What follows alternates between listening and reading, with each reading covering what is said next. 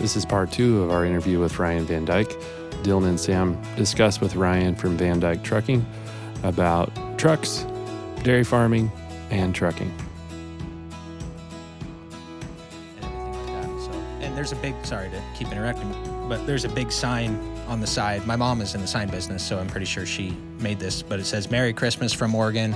Merry Christmas, Kansas City from Oregon." And it's got the Ram logo on it and the logo that whatever company the tree came from. And yeah, that's pretty cool. And then also our logo was built from Ryan's mom. Yes, from the podcast logo. But you guys have pretty iconic trucks, especially around the area. And then I want to know how those colors came into play.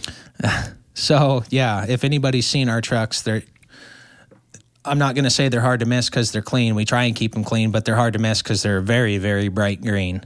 And that was, it was a company color. Well, I'm pretty sure it was a Freightliner color. So we run all Peterbilts. Every one of our trucks is Peterbilt.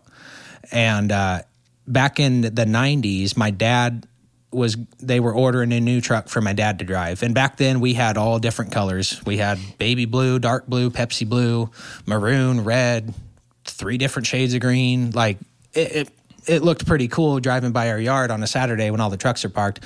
And we didn't swap trailers then either. We drop and hook trailers a lot now. But when we started dropping and hooking trailers, you'd have a green truck hooked to a red trailer, a blue truck hooked to a yellow trailer, and it just looked like Skittles just dumped out on the highway, right? So since then, we've transitioned everything to this green color. And going back to that custom truck in Coos Bay that I was talking about, that guy had a trucking company back in the day. And he was a guy that ordered a bunch of different colors as well. And he had a truck that green color. And so my dad called him up and said, "Hey, would you mind if we ordered a truck that color? It's different. You know, we like it." "Oh, yeah, go ahead." So the first thing we ever did with that color was in 95. We built a 352 H model cab over, rebuilt it, pulled it out of a field in Nevada and rebuilt it and painted it the same color. And my dad and grandpa, they worked both of them, but they showed both of them as well. Professionally, my dad showed. And not until about 2007 did we end up getting another one that color. And then in 2010, we started switching everything over. Gotcha. And then you're mentioning about, is it the ATHS? Yes. I want to talk a little bit about that for people that might not understand that. Yeah. And kind of what that is and then what it does for the trucking world. Yeah, so the ATHS is the American Truck Historical Society. It's kind of it's based out of Kansas City, Missouri, and I'd say it's a little bigger than a club. It's not like your small Corvette club that you have in town or whatever, that would deal with classic cars. But basically, they're a preservation of American trucking history, or trucks in general, right, from all over the world. And there's, I think, 90-some individual chapters of ATHS. So here locally, our local chapter is Pacific Northwest. You've got Northern California and Southern Nevada or whatever, for every area that you probably got a chapter pretty close to you. And what they do is kind of, this sounds boring, but they kind of collect artifacts. People donate trucks to them. So Dylan, where your grandpa Bill's truck came from was they were a well-known trucking company, McKay's, around here. And Mike, the owner, when he was kind of retiring and getting out, he ended up donating one of his trucks. It's an old B model Mack, I believe a B model. Could be wrong. I'm not a Mack historian, but it's up there at the Pacific Northwest Truck Museum, and it's painted that two-tone blue like your grandpa's truck was, 'cause that was their company color. But so they'll each chapter will have a show every year, a small show. When I say small, I guess the Brooks Truck Show that our chapter puts on has really evolved into quite a deal for the trucking industry. I don't know if I'd say nationwide, but definitely nationwide. Is that the U.S. or is that the world? Okay, US. I wouldn't US. say worldwide. I'd say nationwide. It's become quite an ordeal. Yeah, if you're going worldwide, you're putting trucks on boats. That gets You'd be surprised. Yeah, I'm sure it happens. Yeah. So let's talk. Actually, Robert? Yeah.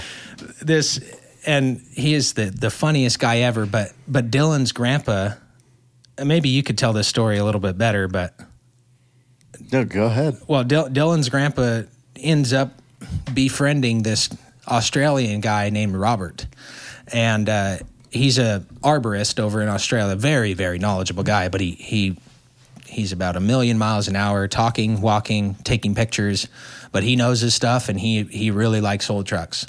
And I don't know how he ended up with your grandpa, but He just showed up one day, I think. I think so. He just showed up at the shop, and he's kind of one of those guys you just couldn't get rid of, not in a bad sense at all, but just he wouldn't leave. And so every ATHS, I guess I should preface this by, there's a local chapter show every year, but every year there is also a national show where everybody gets together from all the chapters. And I said every third year, which is true because it goes West Coast, Midwest, East Coast. It kind of gives everybody a chance to get to attend a national show. But so Robert would come for every national show and tag along with Bill and Dale, and that ended up tagging along with me and my dad and Grandpa and everything. And he ended up buying a truck over here, and I think Dale's mechanic converted it to right-hand drive, and then they took it to a national show, and then they tore it all apart, Put it in a crate or a shipping container, and shipped it off to Australia. Whoa. So Robert's it's pretty crazy. He's a funny guy. I just remember one time my dad was rebuilding that 63 Kenworth, and we're down in the barn, and then all of a sudden I hear my grandma up there going, what is he doing here? And he just showed up out of nowhere. No call, nothing. No call. Just shows up at their house, comes down to the barn, walks right in the door, and just starts taking pictures. Which is one thing if it's your neighbor, but when he comes all the way from Australia, it kind of strikes you a little bit different, Yeah, and what are you a photo blogger, or what do you got going on? It was pretty funny, man. Let's talk about these truck shows a little bit. So what's the purpose of them? Obviously, really cool. It sounds like there's a lot of camaraderie. It's a good time to get industry folks together. I'm guessing there's probably vendors from all different things selling mud flaps and trucker hats and all the different accessories. But you're getting your brand out there, obviously, at the show. Yeah. Obviously, it's just probably just a cool time. But is there prize or purse money involved? Like, is there any of that? Well, for ATHS, they really strive to just kind of be a get together, and I think they're a nonprofit, but I do think they take donations as for helping the cause, but also I believe they have a, what's the word? I'm drawing a blank. A mission statement, probably. Or? They do. You'll have to cut this part out because I can't remember the word, but like if you go to college and you get a registration. Sorry. ATHS, I believe, has some sort of scholarship. Scholarship is what I was going for there. And I don't know what that all entails, but so yeah, they don't have any trophies or anything like that at these shows, but there is, if you want to get into the national circuit of there's a show truck circuit that goes around called the American Truck Show Circuit, I think ATCS, and it's sponsored by Dynaflex Stacks, which is kind of just like the leader in exhaust systems for big trucks, and they'll have a prize money at the end. Every show you can either enter in the national circuit, or you can just show up if it's in your area and enter into the wash and show, and they've got different classes for When my dad was showing a lot, he showed through Pride and Polish, which was a show circuit back then, and then kind of a dumb name, but it's called NAST, National Association of Show Trucks, and he showed in that circuit as well.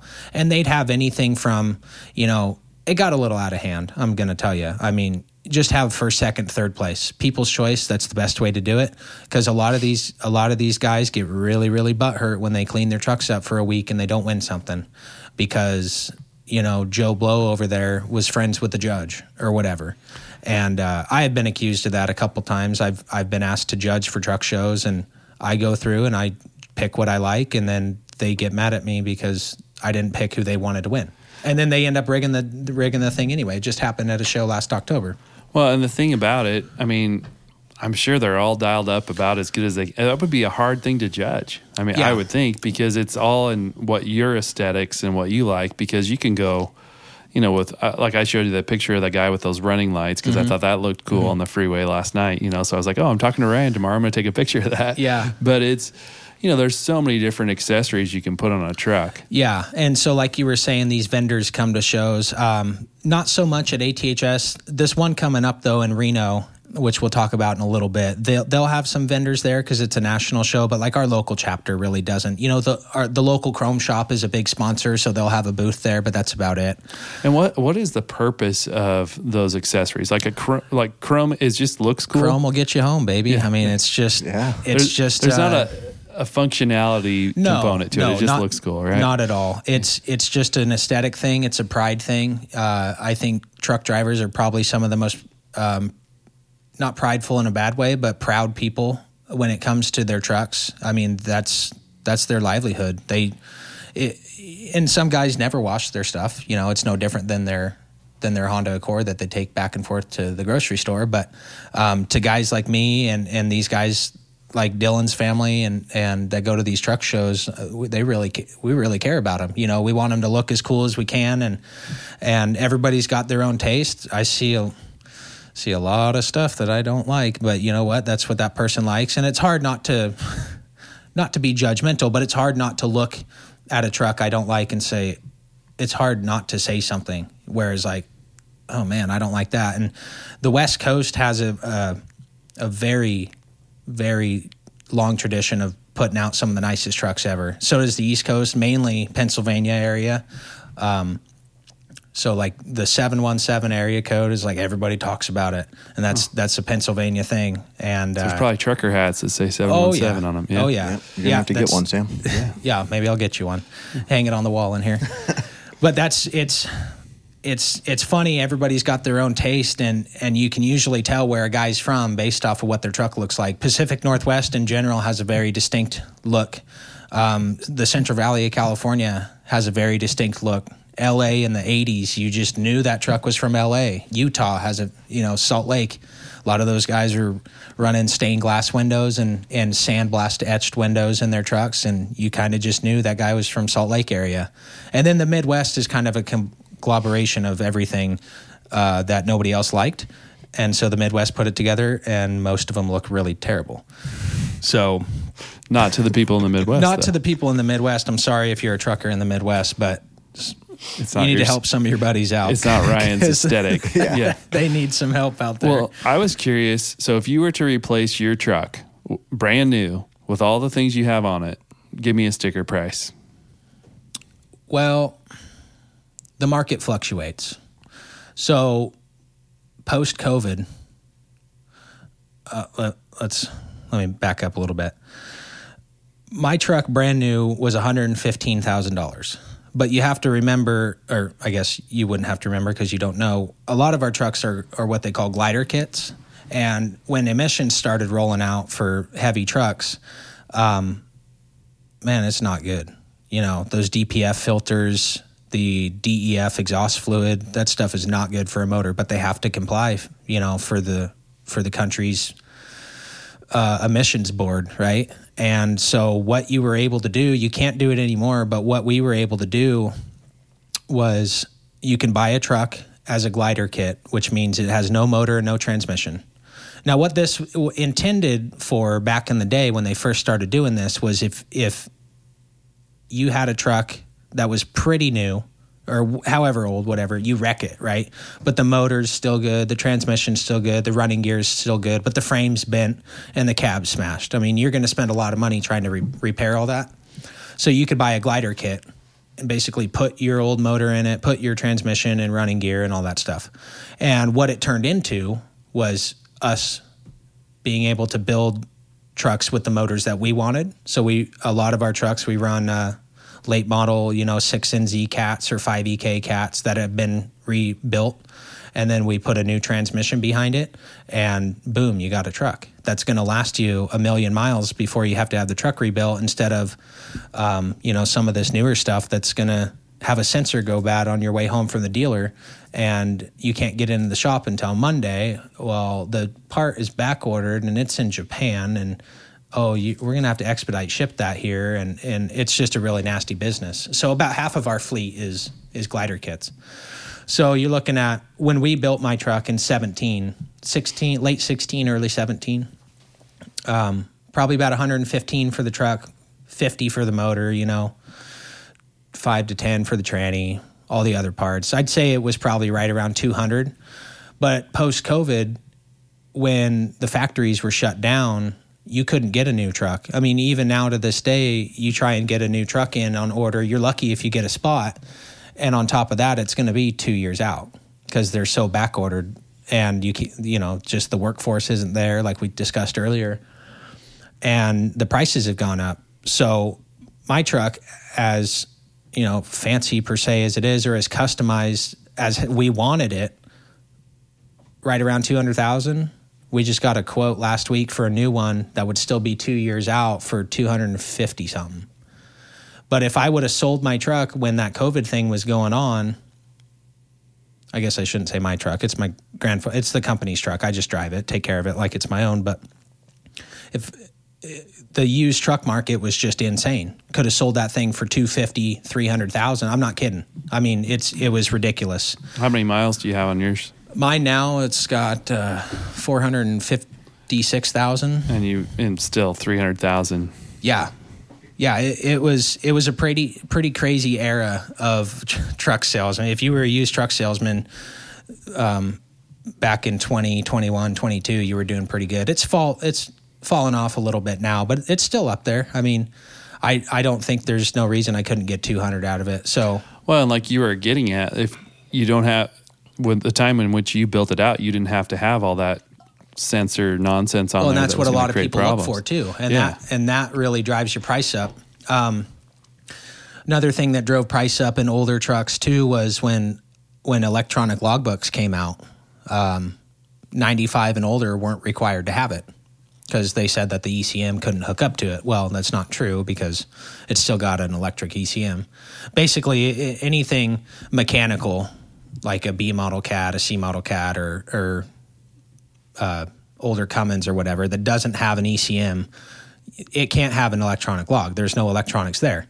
And so, but that cutoff that they made was 95 and older. So everybody wants a 95 or older because I don't want to run E-log, which I don't blame them. E-logs suck. And what E-log, logbook, we have to log our time every day. It's very, very heavily regulated. On how much you're sleeping and driving kind of thing? Yeah, you get a 14-hour day. You can only drive 11 of those hours. If you say I'm driving straight 11 hours, I can only drive for 11 hours. You have to take a 30-minute break every 8 hours. And so at the end of that 14-hour day, you have to take 10 hours off. So if I get in the yard at 5, I can leave again at 3. If I get in at 7, I can, leave again at 5, whatever. And so those older era trucks don't have an E-log. They don't have an E-log. So it's a paper log system? It's a paper log. You write it down yourself, and you can you can manipulate it. I won't say there's people that do that. I would have no idea if people did that or not, It might happen. It might happen. Yeah. I might have dabbled in it a time or two, but it's just, it's not even, it's made it worse. Is what it's done. It's pushed the truck driver to have to speed. They did it in the name of safety. We need to make sure you guys are getting your 10 hours off. Well, okay, you can have your 10 hours off, but maybe you only slept for 5 of them. Nobody else is. You're not logging your time at home. What you're doing. You're up until midnight and you got to get up at 5. So you're just as tired as you were before. But it's pushed guys to really. I mean, kind of drive, not me or any of our guys, but I see it a lot. Guys that are driving very recklessly because, hey man, I got to try and get there before my 14 hours is up. Well, and if you're getting paid by that load, you want to get that load delivered. Well, it's all about efficiency, you know, and it's just added another stressor into your day because you got this clock looking at you in the face, ticking down instead of the leisurely pace of, I can save 15 minutes here on my paper logbook, and I'll put that 15 minutes over here, or half an hour, or whatever it was. And some of these big trucking companies too, don't they have a suppressor that stops you at a certain miles per hour? Yeah, like a governor. Yeah, governor. We run it on our trucks, usually about 65 or 70. The speed limit here is 60 for trucks. Washington, it's also 60. California is 55. I used to do about 65, 67. You can get away with almost 70 here in a truck, but I get so tired of always catching trucks and having to pass. I hate having to pass because I just, set the cruise and just roll. It's a lot more relaxing. So I usually set my cruise at like 59, 60, and everybody can blow my doors off if they want. I don't care. Yeah, so let's talk a little bit about the camaraderie between truckers. Like, we've all heard about the CB system, and the 10-4 good buddy, and the kids doing the honk your horn as they're driving by you, and is there different code words that you can share without like getting your buddies upset at you for talking about it? But are there things that you guys say, like about speed traps, or watching out for somebody flying by in a Corvette? Or The cop thing, like warning your buddies about cops, it's a little easier now, and because back in those days, cops would have CBs in their car, so you'd have to, come up with a code word or whatever. Yeah. So, and there's a lot of funny people that have come up with this stuff. There's a bubblegum machine with a customer sitting over there, well, that refers to an old light on the top of a cop car spinning around, looks kind of like a bubblegum machine. But the world of CB is really fallen off. Me and a lot of my buddies are big into it, big powered CB radios. And I mean, I could get into a lot of CB stuff, because there's what's called a base station. You got a big radio in your house, and those guys, we can talk to them. There's a big community of it up in Portland.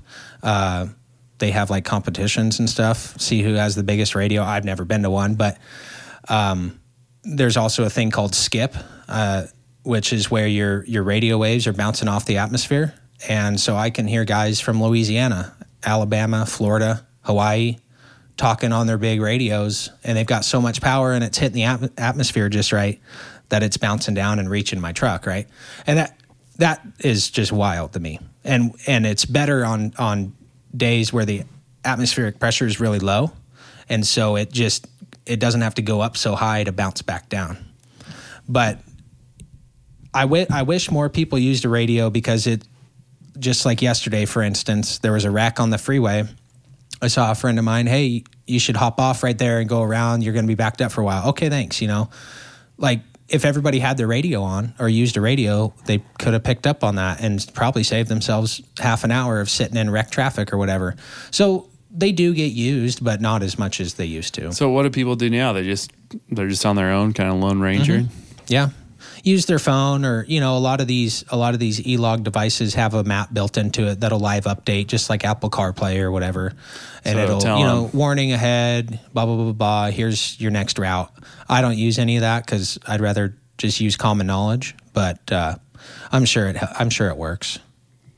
I want to hop back onto the truck show thing, because we talked about Brooks, and then you mentioned that the national show in Reno. Yep. And did you ever go to Hot August Nights? Hot August Nights, yes. I'm trying to remember, because the Hot August Nights obviously is the car show in Reno, but they did something with the trucks. I don't know if it was at the same time as the car show, or was it like the week before? It was, as what I was remembered, or what I was told, it was the same time. Okay. And then they did a truck parade. So yes, I have been there. And there's some really cool videos of the truck parade in downtown Reno.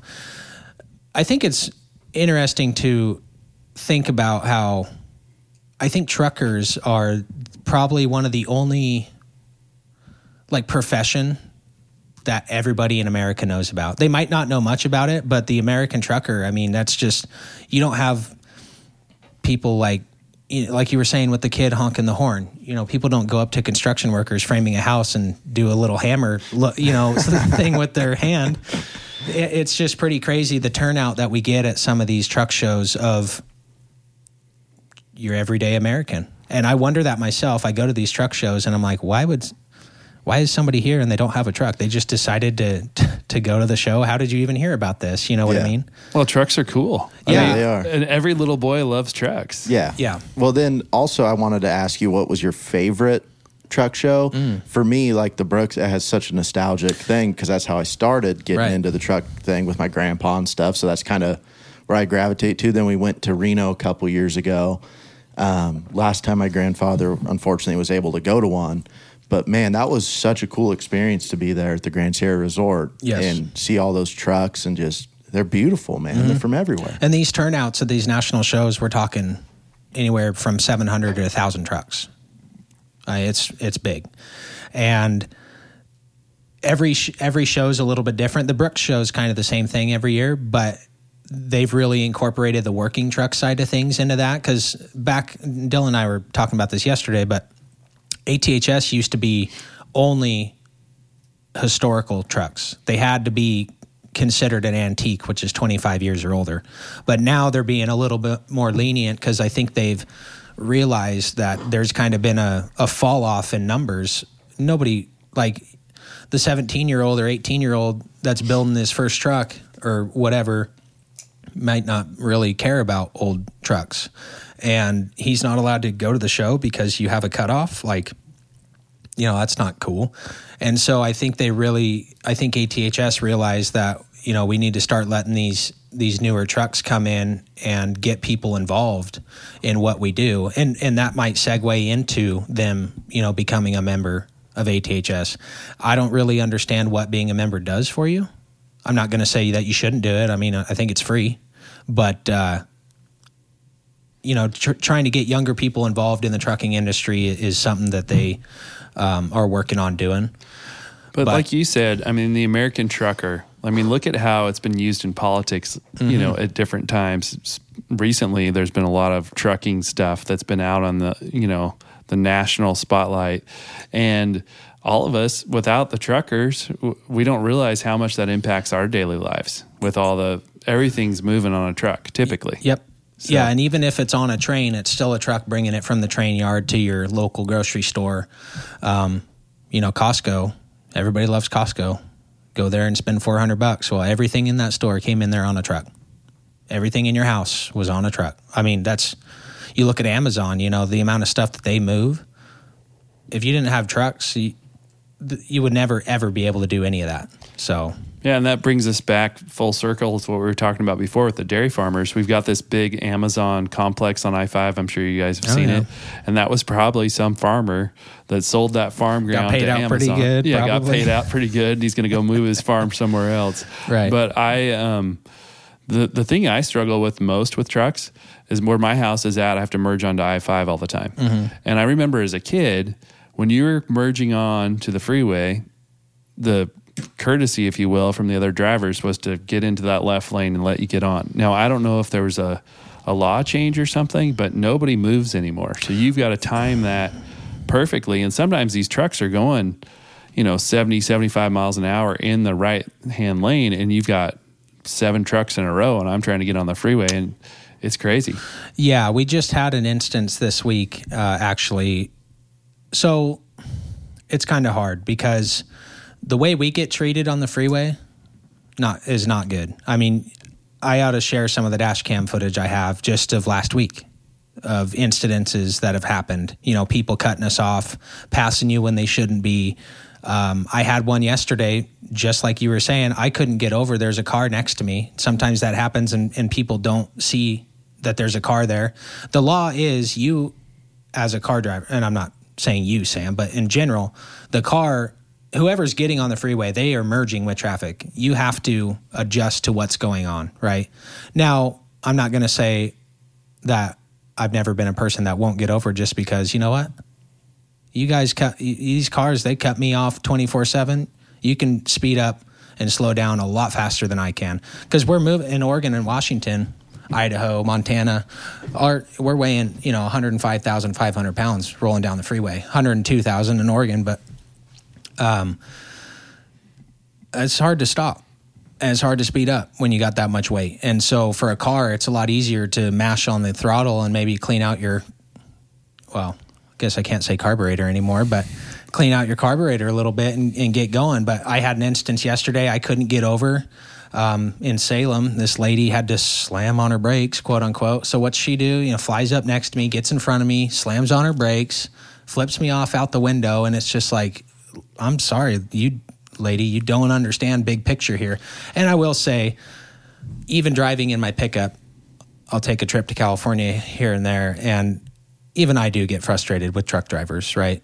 Some of the things that they do, just don't make sense. But when you're in the truck driver's seat, it's hard for people to realize what we all have going on, right? What's the worst thing that we can do as other motorists that would just drive a truck driver crazy? So is it that pulling in front of you and hitting the brakes, or let's say I'm trying to get off at an exit at Albany, for example, and I'm flying up and there's a truck on the right-hand side and I just bounce over real quick, and that's got to drive truckers crazy. Yeah, that one does, because it's unsafe. I see a lot of people do that, and what if there's a truck on the side of the road and they go over a little too far because they jerk the wheel to get over to the exit, and boom, you just kill the guy changing a tire, right? Or you miss the exit, especially that one there at Albany by the Home Depot. It's a sharp corner getting right off the freeway, and there's a big wall there. That thing gets hit at least 3 times a year from that same thing. People trying to I got to get past that truck. I got to get past that truck. Last second, they cut it over. Well, boom, there's a wall there. I'm sorry, you're dead now. The one that really gets me is either people pulling out in front of me when I'm coming down, the highway at 60 miles an hour. Highway 34 is terrible for that because it's like a freeway speed, but there's roads that come on and off of it. And then another bad one people don't realize is coming up to a stoplight. It changes yellow, and then you get over in front of me and then stop.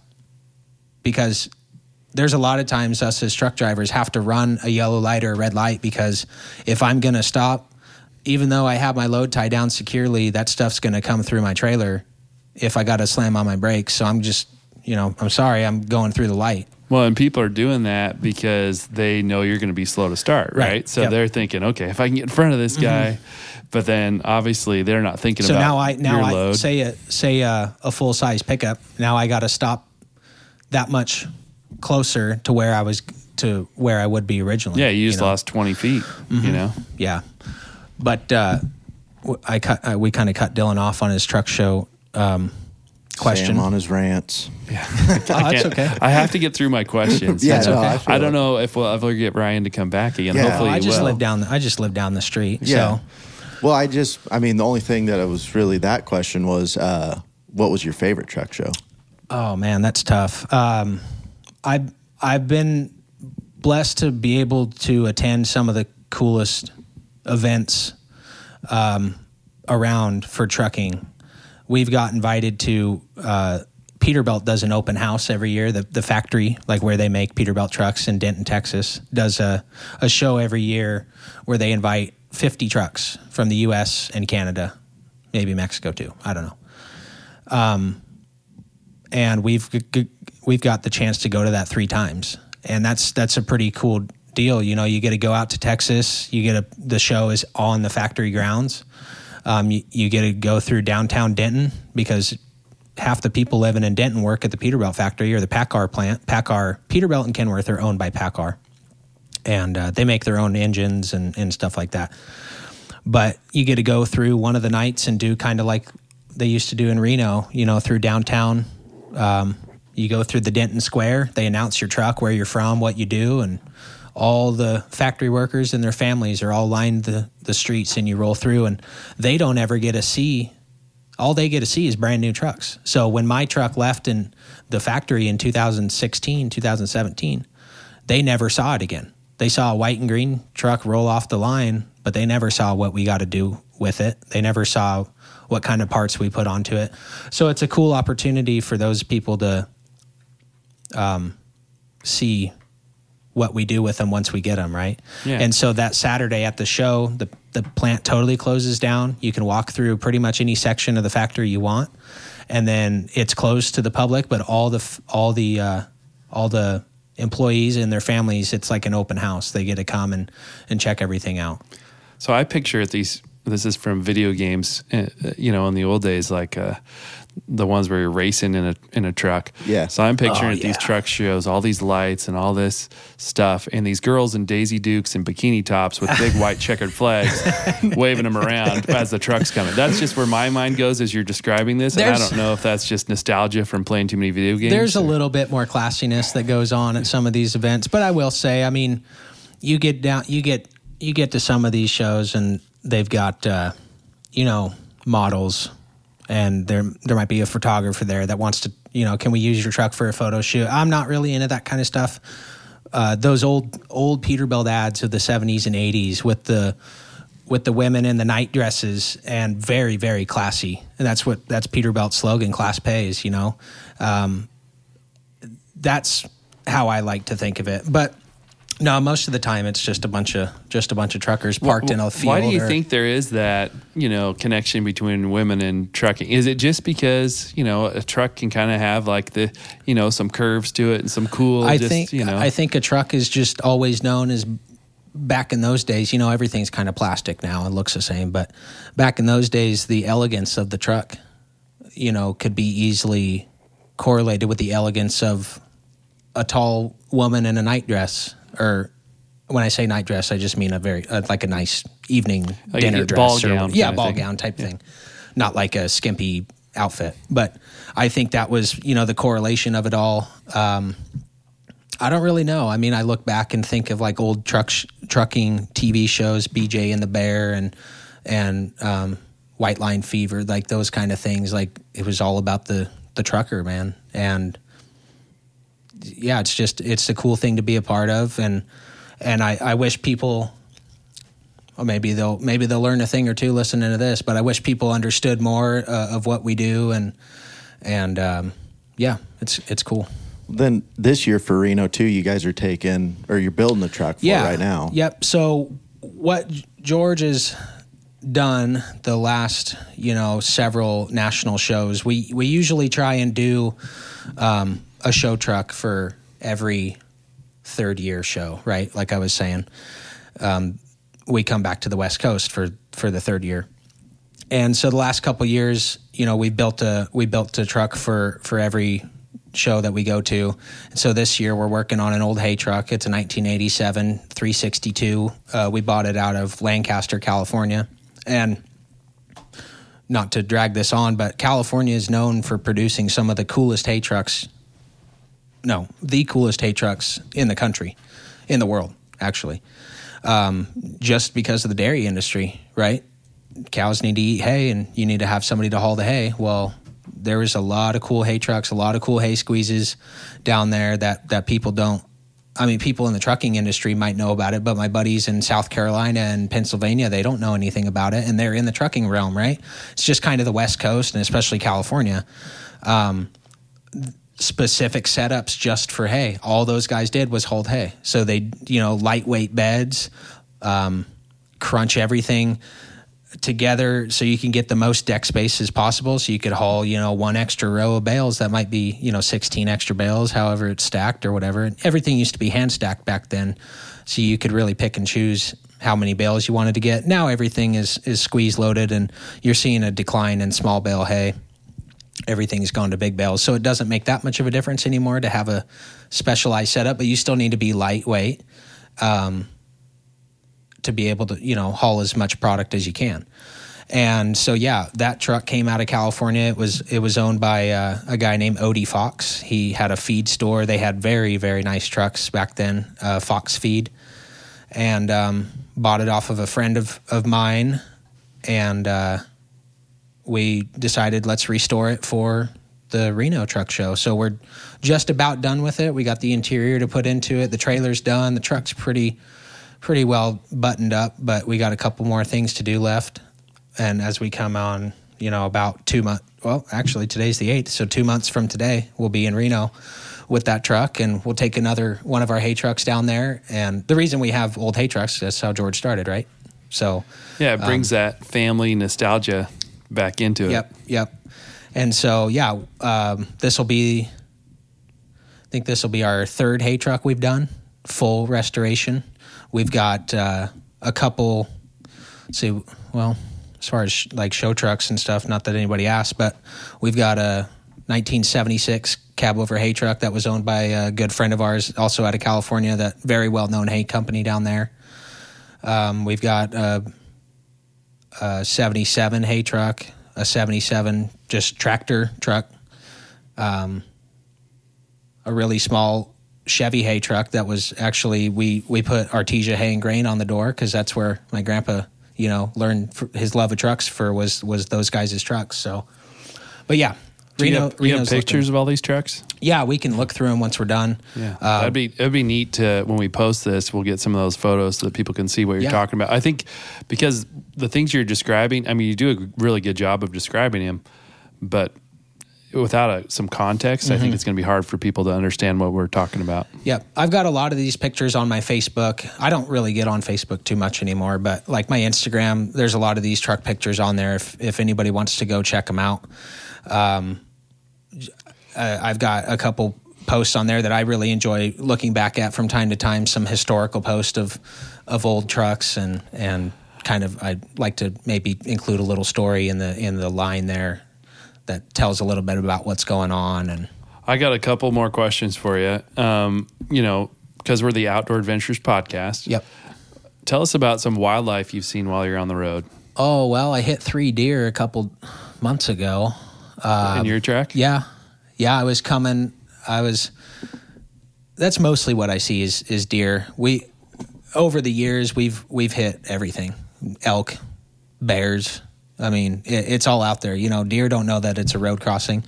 In some parts of the country that I've come across, they do have wildlife crossing areas, which I think have helped. It's just a big, huge overpass that looks like the woods, and deer tend to cross on that rather than, they only put those in like high trafficked areas for animals. But yeah, I was headed out to Sweet Home early one morning, and I come around that bend just before the golf course, and when you're doing 60 and it's dark at 2 a.m., there's 3 deer standing there. You can't really do anything about it. Right in the middle of the road. Yeah. Oh yeah. They had started crossing from left to right, and then they thought, oh shit. So they started going back, and I got them pretty good. Luckily they were small. It only wiped my bumper out, but that stuff can do a lot of damage to a truck, and in places like Idaho, Montana, where you do have a more rural area, here we don't see deer on the road that often.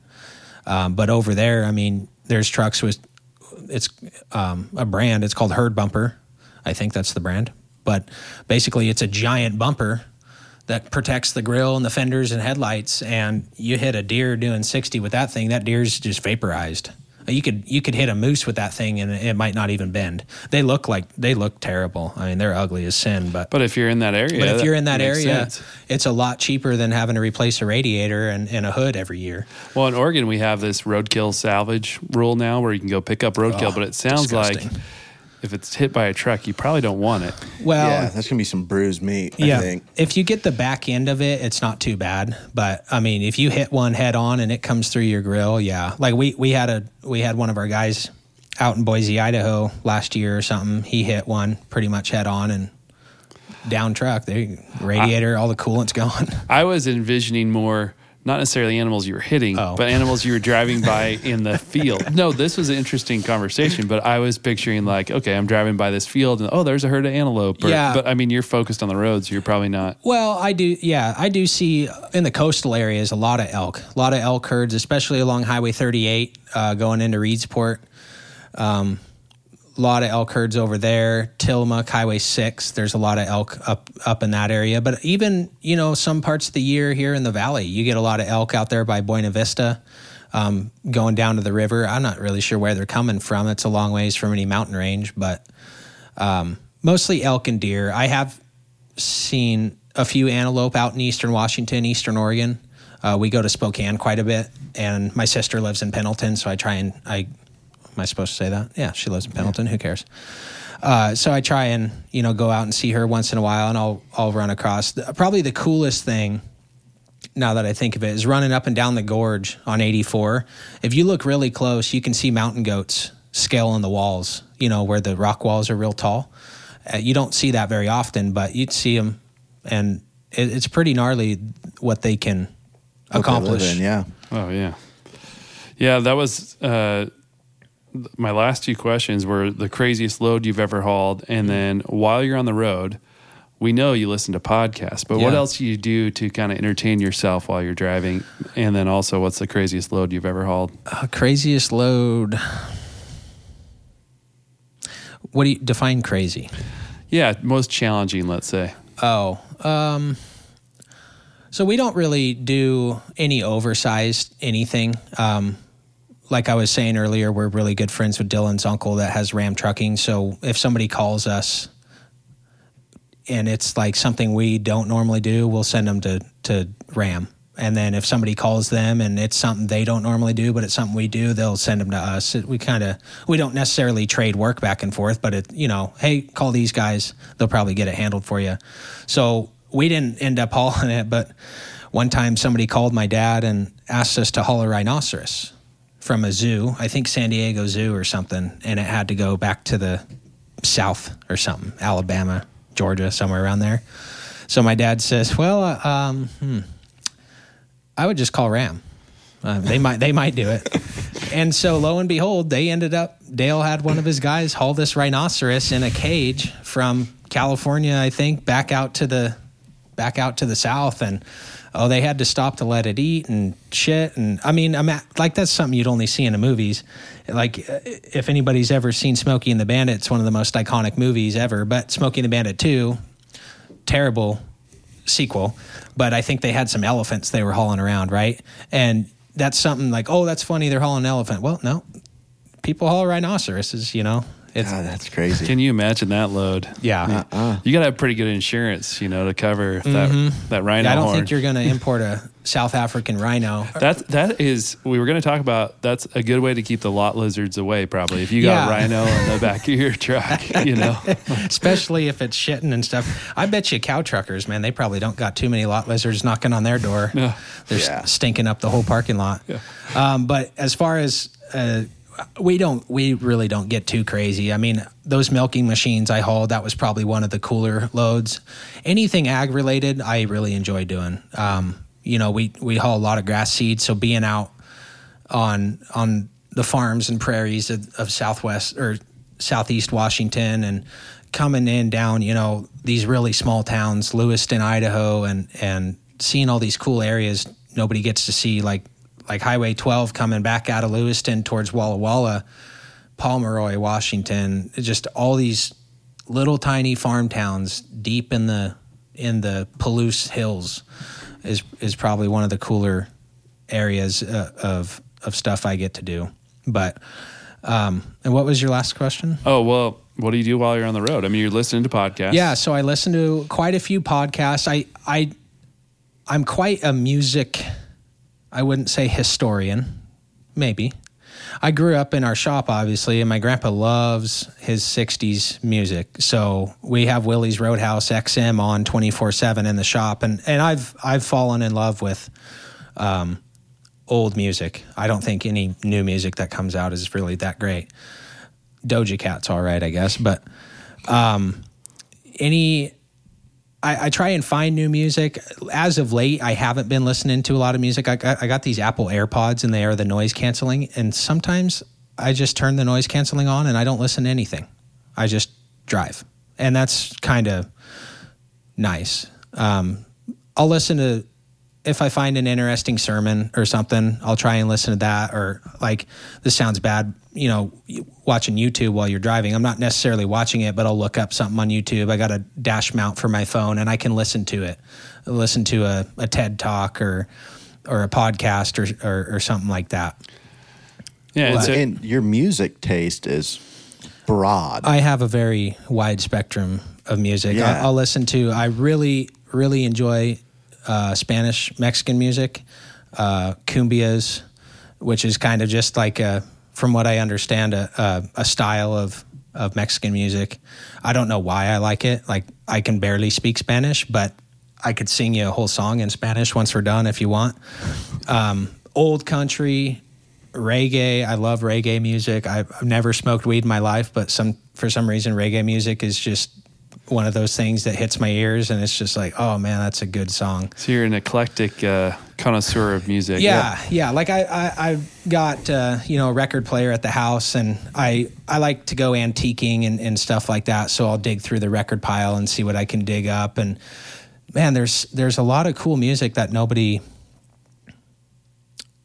it's no fault of their own, but they just have never heard it, right? And I think for the listening audience, you should probably tell people your age, because they're hearing about this historian who goes antiquing, who has a record player in his house, and they're probably picturing you a little older than you are. How old are you, Ryan? I'm only 26. Yeah. Well, see, you're bringing it back. Yeah, I'm trying to.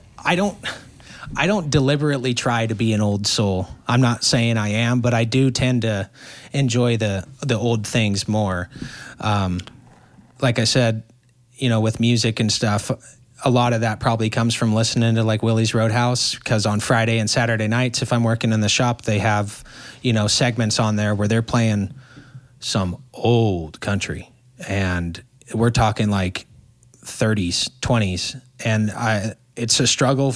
If I hear a song I like, I'll take a picture of the screen, right? And I'll try and listen to it later. It's hard to find some of that stuff, even on YouTube, but they've got it there at Willie's Roadhouse. Well, and I mean, we haven't talked about our faith at all, but I'm guessing you're a man of faith based on some of the things you've said. Mm-hmm. And so, I mean, when you're on the road that much, you have some time to talk to God. And yeah, I wouldn't say my language always would say that I'm a man of God, but I try my hardest. And the last year or so, I was raised Christian, went to San Am Christian high school, all through from kindergarten through high school, and it was just kind of one of those things you did. You went to church, you went to youth group on Wednesday nights. I never really clicked with the youth group crowd. It wasn't really my thing, and I understand the importance of fellowship, but I think I can get more out of a fellowship meeting of a couple buddies than I can going to Wednesday night church or whatever. I think church is important, yes, but I don't think you have to go every Sunday to call yourself a Christian, because people can go to church every Sunday and play the part, and they don't have that relationship, personal relationship with God. I'd say within the last year, I've really not like delved deep into it.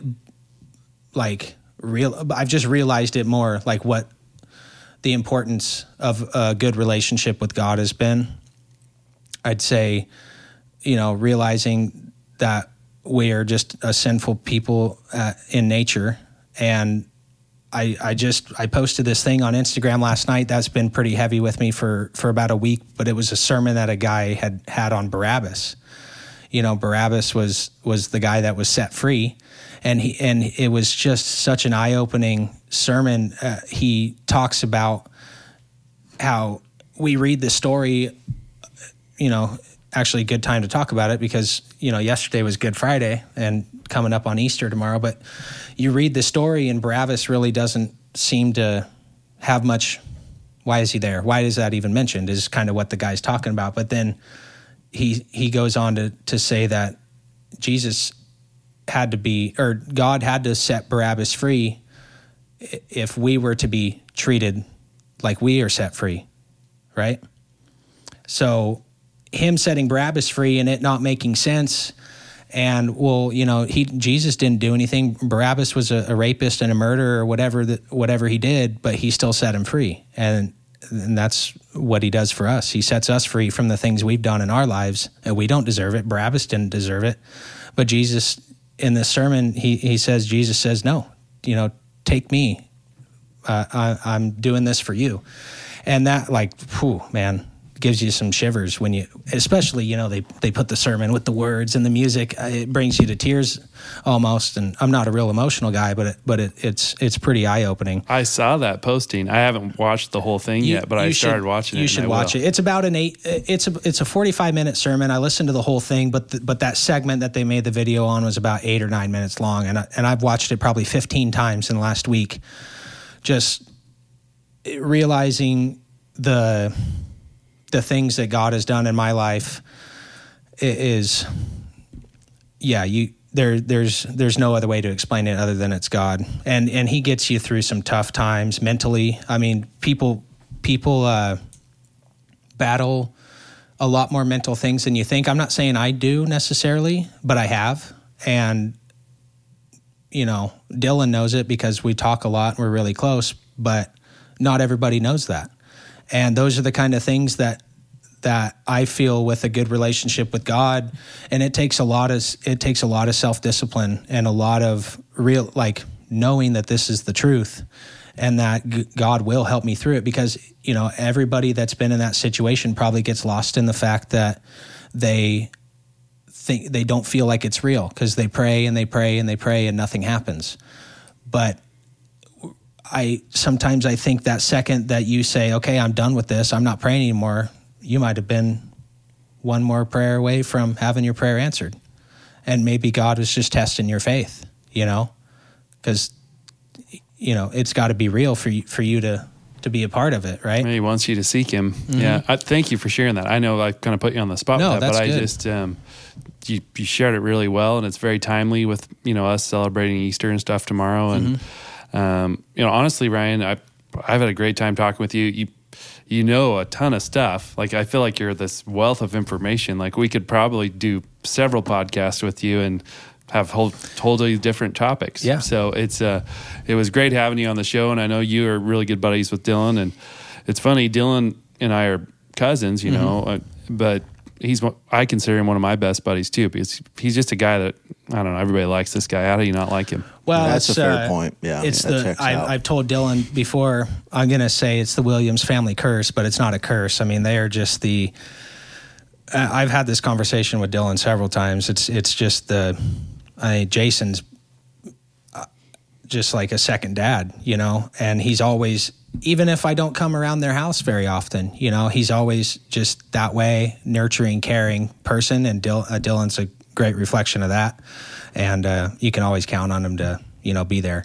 So I've really enjoyed hanging out with him over the years, and enjoyed coming on here and, bullshitting a little bit. And I could talk about anything. So if you ever need me to fill a gap.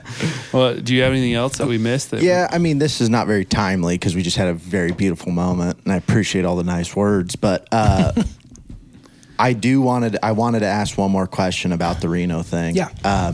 As far as the trucks you're taking, you talked about the hay truck, but you guys always bring multiple trucks. Yeah. So we're bringing the hay truck we're doing now. We're going to bring, I believe, our 1977 hay truck. They're both cab overs.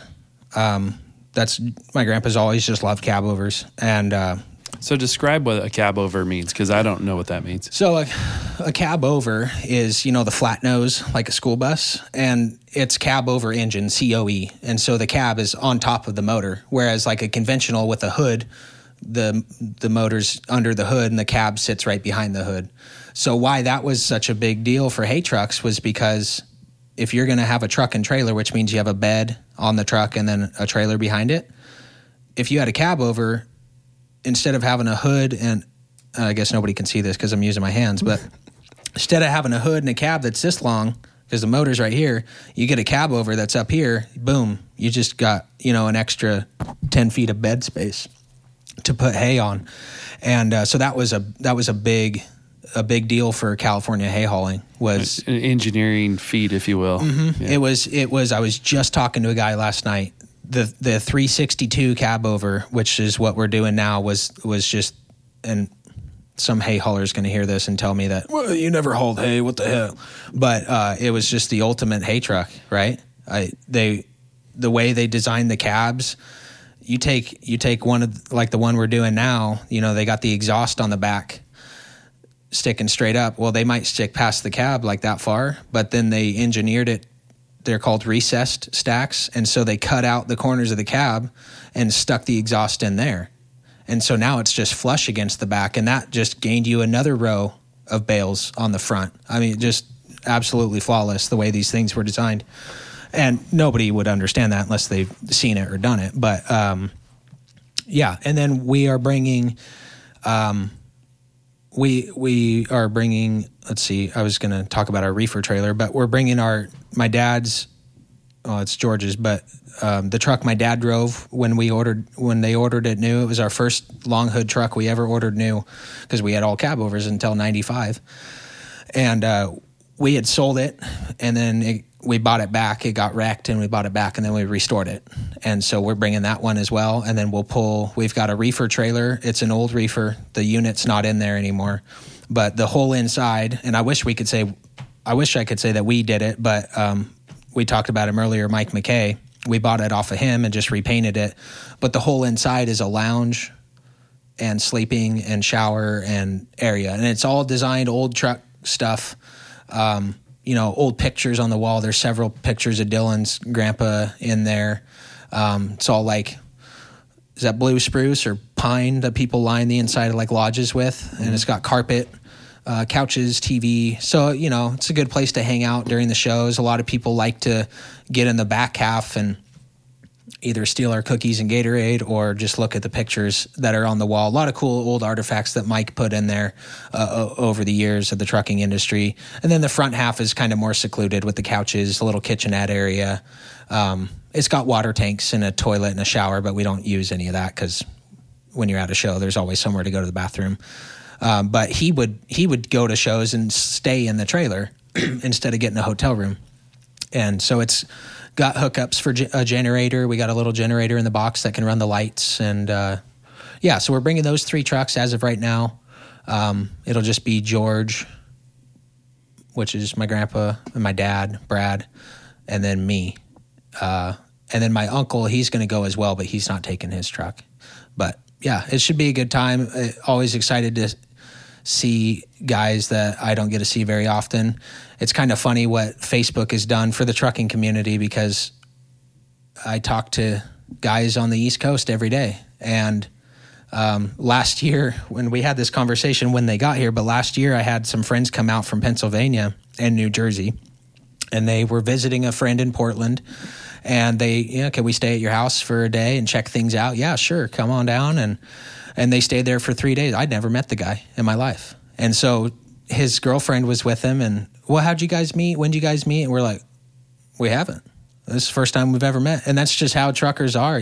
I think the male species in general, but it's just blew her mind that, they went to bed that night and she told her boyfriend, so we're staying at this guy's house and you've never met him? Like, what if he just shoots us up in our sleep or something? Isn't it weird, though, how when you get around people in the same industry as you can just automatically connect and start talking? I mean, I feel like that when I go around to their mortgage guys, too. Yeah. It's like we've all been Everybody through the understands each other. Yeah, you talk the same language. You have the same acronyms. All those pieces. You're not having to explain anything. Right. So. No, it's a great experience to meet people. I enjoy talking, obviously, and I could make friends with a fence post if I had to, and it's just fun to go and check everything out. Mostly just to hang out with guys that you don't get to see. Guys you've been friends with on Facebook for 10 years, and 10 years. I've had Facebook a long time, but. Just you never get the chance to actually connect with them one-on-one. And when you go to these national truck shows, you do. Yeah. Well, and for me, like, I started getting kind of more into the trucking thing later on in life because early on, baseball consumed it for the most part. You were going MLB, bro. Yeah, I was trying to. Tommy John, man, he will mess you up. He will. He got me. Unfortunately. Snuck up and got you. But this year's going to be the first year I get to experience taking a truck down for my uncle, and my dad and I are going to do that, which I'm super excited for. And I love going to these truck shows and, spend time with you. It's always some of the best memories for me, especially now. And then especially this Reno thing holds that nostalgic thing like the Brooks does, just because that was the last place I got to go to a truck show with my grandpa. Right. So this is a big deal for me going back down there. And and if my understanding's correct, the truck that my dad and I are taking was my grandpa's. Yes. Yeah. So that's that black Kenworth. Yep. Which was your grandpa's last truck after he had sold the other ones, right? And I can't remember where he got it or how long he's had it for, but just a very beautiful truck. And I think Dale bought it or took over it once your grandpa had passed away. Yeah. So I think that's really cool that you and your dad get share that experience, especially with each other, and take that in honor of him, because he was your grandpa was such a big staple point in the trucking community around here.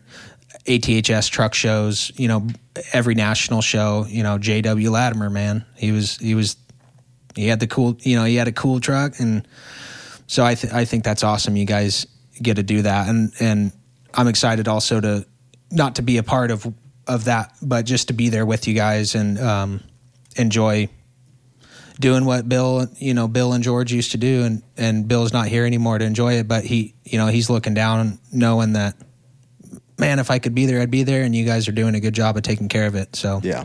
Oh yeah. It's gonna well, be all fun. I know is now I want to buy a truck and a dairy. So I need to Yeah. come into a lot of cash pretty soon. Well, you should come out to that Brooks show. You're right next to it. Yeah, pretty much totally. from your house. Yeah, you should check it out. For some reason, every time you guys said Brooks, I was hearing Brookings in my head. But Brooks is just down the road. So anybody listening that is around this area, it's the third weekend in August. The weekend, it's at the Powerland Museum right across the street from all the truck stops there at Brooks, right behind May Trucking Company. The weekend before, I believe, or the 2 weekends before, whatever, they do the Oregon Steam Up.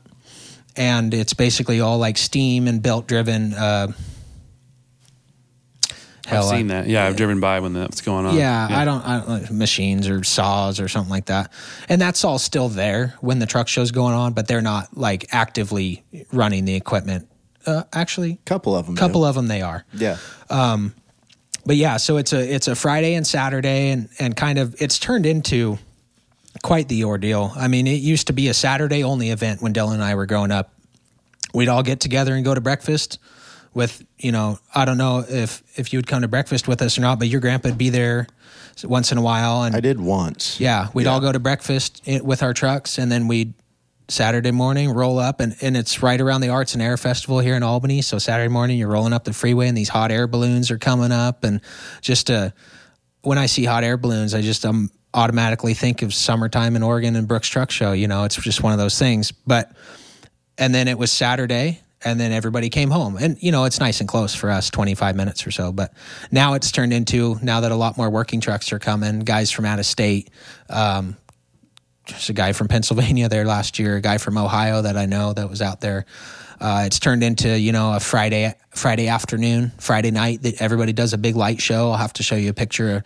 A photographer got a really cool shot with a drone over top of all the trucks. And like you said, you like the lights on that one that was coming up the freeway. You'd really enjoy this. Everybody's got their own taste in lights. Personally, I like the old school glass lights, which are becoming more and more popular. Unfortunately, the guys that are doing it don't really understand what the glass lights are all about, but they just do it because it looks good.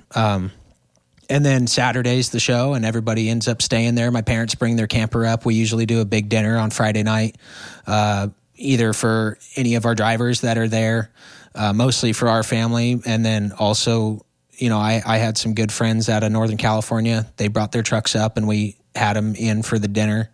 And just a big group. Ram, one of the guys that works with Ram, he does a big lunch on Saturday for everybody. And it's just a good time. That sounds awesome.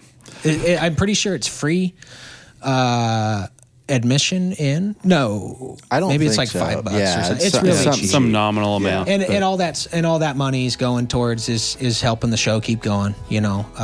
Keep the grounds up. They got to water the piss out of that grass in the summertime to keep it green, because truck drivers don't like truck show guys don't like dust or rocks. Sure. So that's going to mess your paint up. Yeah. Well, cool. Well, thank you guys. Yeah, I really enjoyed this. We'll have to do it again sometime. Absolutely. For sure. I mean, if you don't, I tend to ramble sometimes. So. Hey, that's good on a podcast. Yeah. We'll just split this into two. Yeah, we're good. perfect. Right on. All right. Thanks, All right, guys. well, I appreciate it.